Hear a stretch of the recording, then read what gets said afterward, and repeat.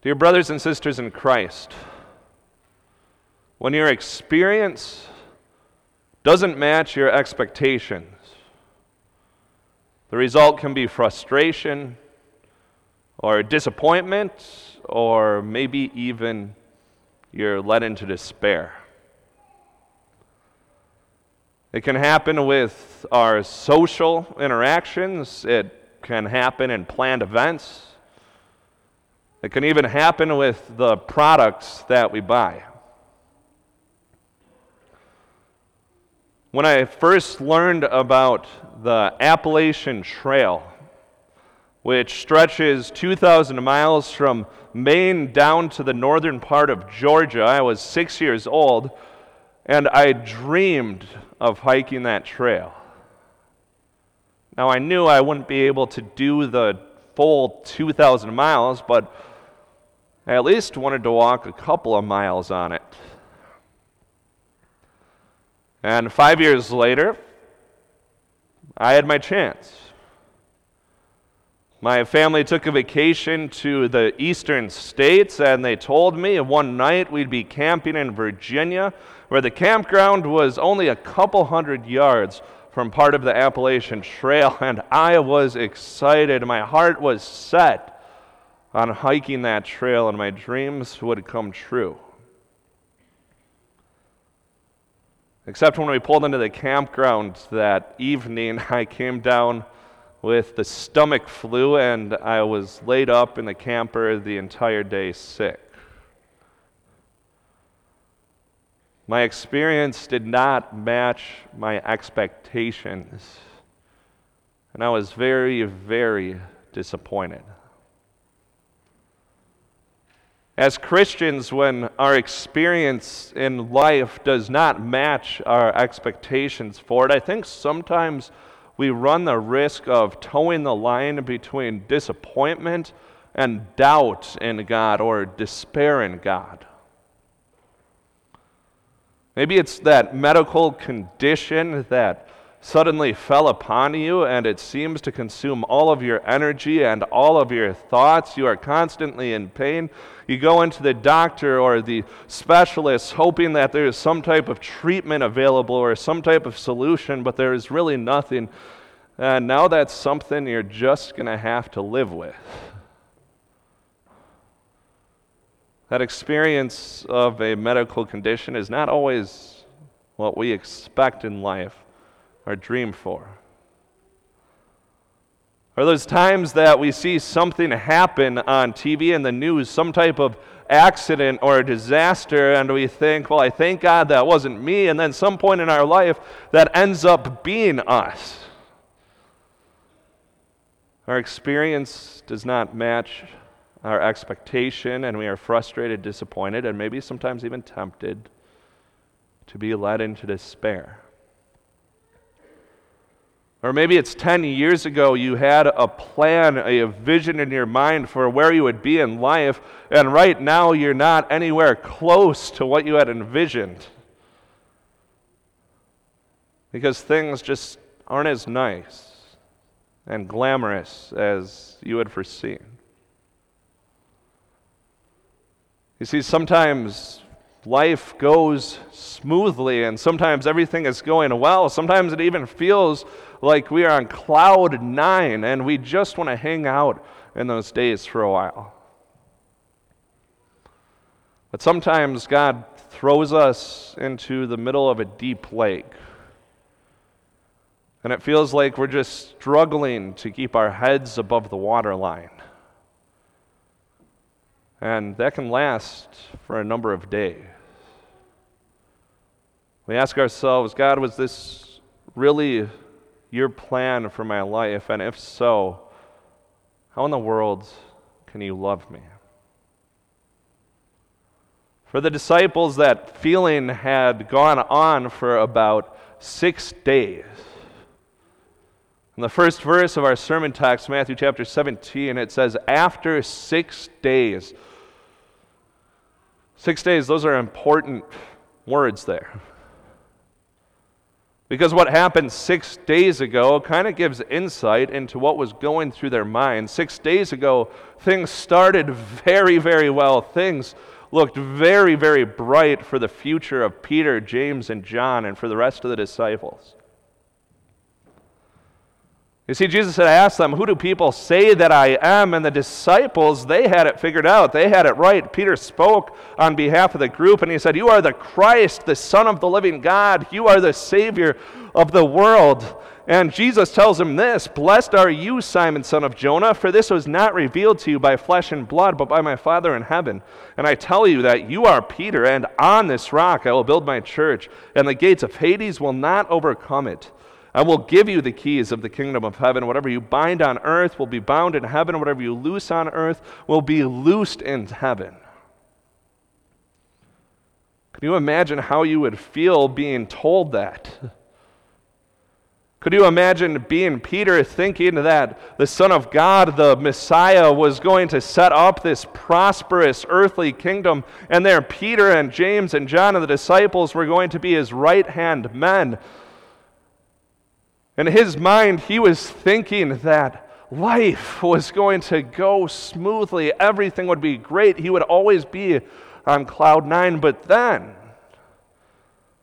2 sentences later, Jesus tells them that he is going to go to Jerusalem, and he is going to be arrested, and he is going to be beaten, and he is going to be tortured, and he is going to be put to death on the cross. And to make matters worse, not only would Jesus have to endure a cross, he told them, if anyone wants to be my disciple, he must bear his cross and follow me. There would be a cross for the disciples in life, suffering and pain and disappointment and frustration, and they would have to bear that. That's what it means to be Jesus' disciple. And so Peter is coming to grips with this reality that life isn't always going to be sugar and spice and everything nice. And often we feel that way about God, that he should bless us. We put God on our own terms and we think, "God, I want you to clean up the mess right now the way that I want you to clean it up." And it's at these times we need to go up to the Mount of Transfiguration, thousands of feet up from civilization with Peter, James, and John. Because it's there that we see God's plan. There before Peter, James, and John's eyes, Jesus was transfigured. His appearance changed, and that doesn't even begin to put into words what they saw there in Jesus. The gospel writers describe this in different ways. Matthew says that his clothes became as bright as the light, his face shone like the sun. Mark said his clothes were whiter than anyone in the world could bleach them. Luke said he was as bright as a flash of lightning. Because there before them they saw the full majesty and glory and power and divinity of Jesus Christ, who had come to earth, true God and true man, but he had put that under wraps. He had set aside his full majesty and power and glory, but here, Peter, James, and John saw it unveiled. There's a show called Undercover Boss, where a CEO of a large corporation will decide to come out of his corporate office and go down and work with the employees on the lowest rung of the corporate ladder. He doesn't hesitate to get his hands dirty as he works with people on the farm or in the field or in an office or in a warehouse. And then suddenly, there's this big reveal of who he is. He takes off this disguise that he had put on to hide himself, and the employees learn that this man they were working next to was the top dog.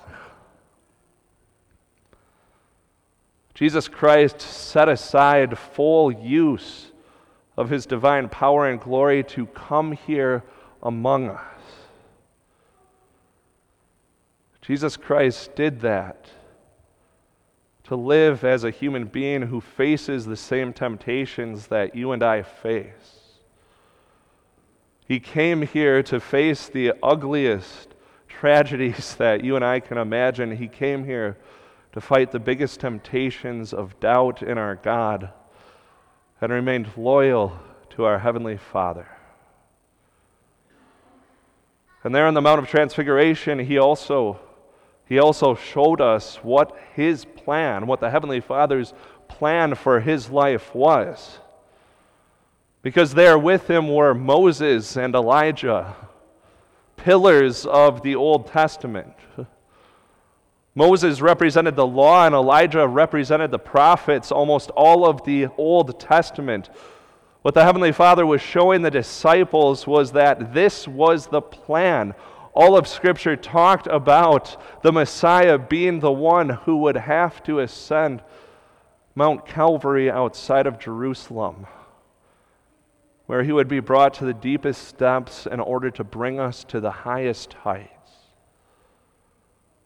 in order to bring us forgiveness of our sins, to make us right with God, to give us a peaceful relationship with him. And Peter is seeing all of this glory in front of him. Peter is taking in this scene. Peter is on cloud 9, and suddenly he comes up with a plan. He does not fully understand what's going on, but he says, Jesus, it is good for us to be here. I will set up 3 shelters, one for you and one for Moses and one for Elijah. And then suddenly the scene comes to an end. A bright cloud envelops them. The Heavenly Father's voice booms and tells them, this is my Son whom I love. Listen to him. They fall to the ground terrified and look up, seeing only Jesus, looking as he normally did, like a regular man, and tells them, don't be afraid. As they begin walking down the mountain and back into Israel, where they would have their crosses to bear, their frustrations and disappointments and temptations to deal with, Jesus gives them this glimpse of hope as well. He says, don't tell anyone about this. Why? Wait until the Son of Man has been raised from the dead. The Son of Man would have to face the cross, but then he would be exalted in glory. And that is a very, very meaningful thing. Jesus tells us because he lives, we too will live. Because he has conquered death, we too will conquer death. That is the glory that awaits us. That is the day when all of our expectations will be exceeded. That is the day where our experience will be infinitely greater than anything we can find comparable here on earth. In the meanwhile, Jesus gives us glimpses of glory to keep us going. Even though life may be hard on this earth, he gives us a glimpse of glory in his word where we gather around together in church. He gives us a glimpse of the heavenly banquet when we partake of his own body and blood in the sacrament of Holy Communion. He gives us a glimpse of glory anytime we open up our Bibles at home or read a devotion. Brothers and sisters in Christ, when your experience in life is not matching your expectations, go to the Word. Listen to Jesus. Let him renew your hope. Make that your habit. Let it be a light when times are dark. Let it be your certainty when things are doubtful. May God grant this for each of us. Amen.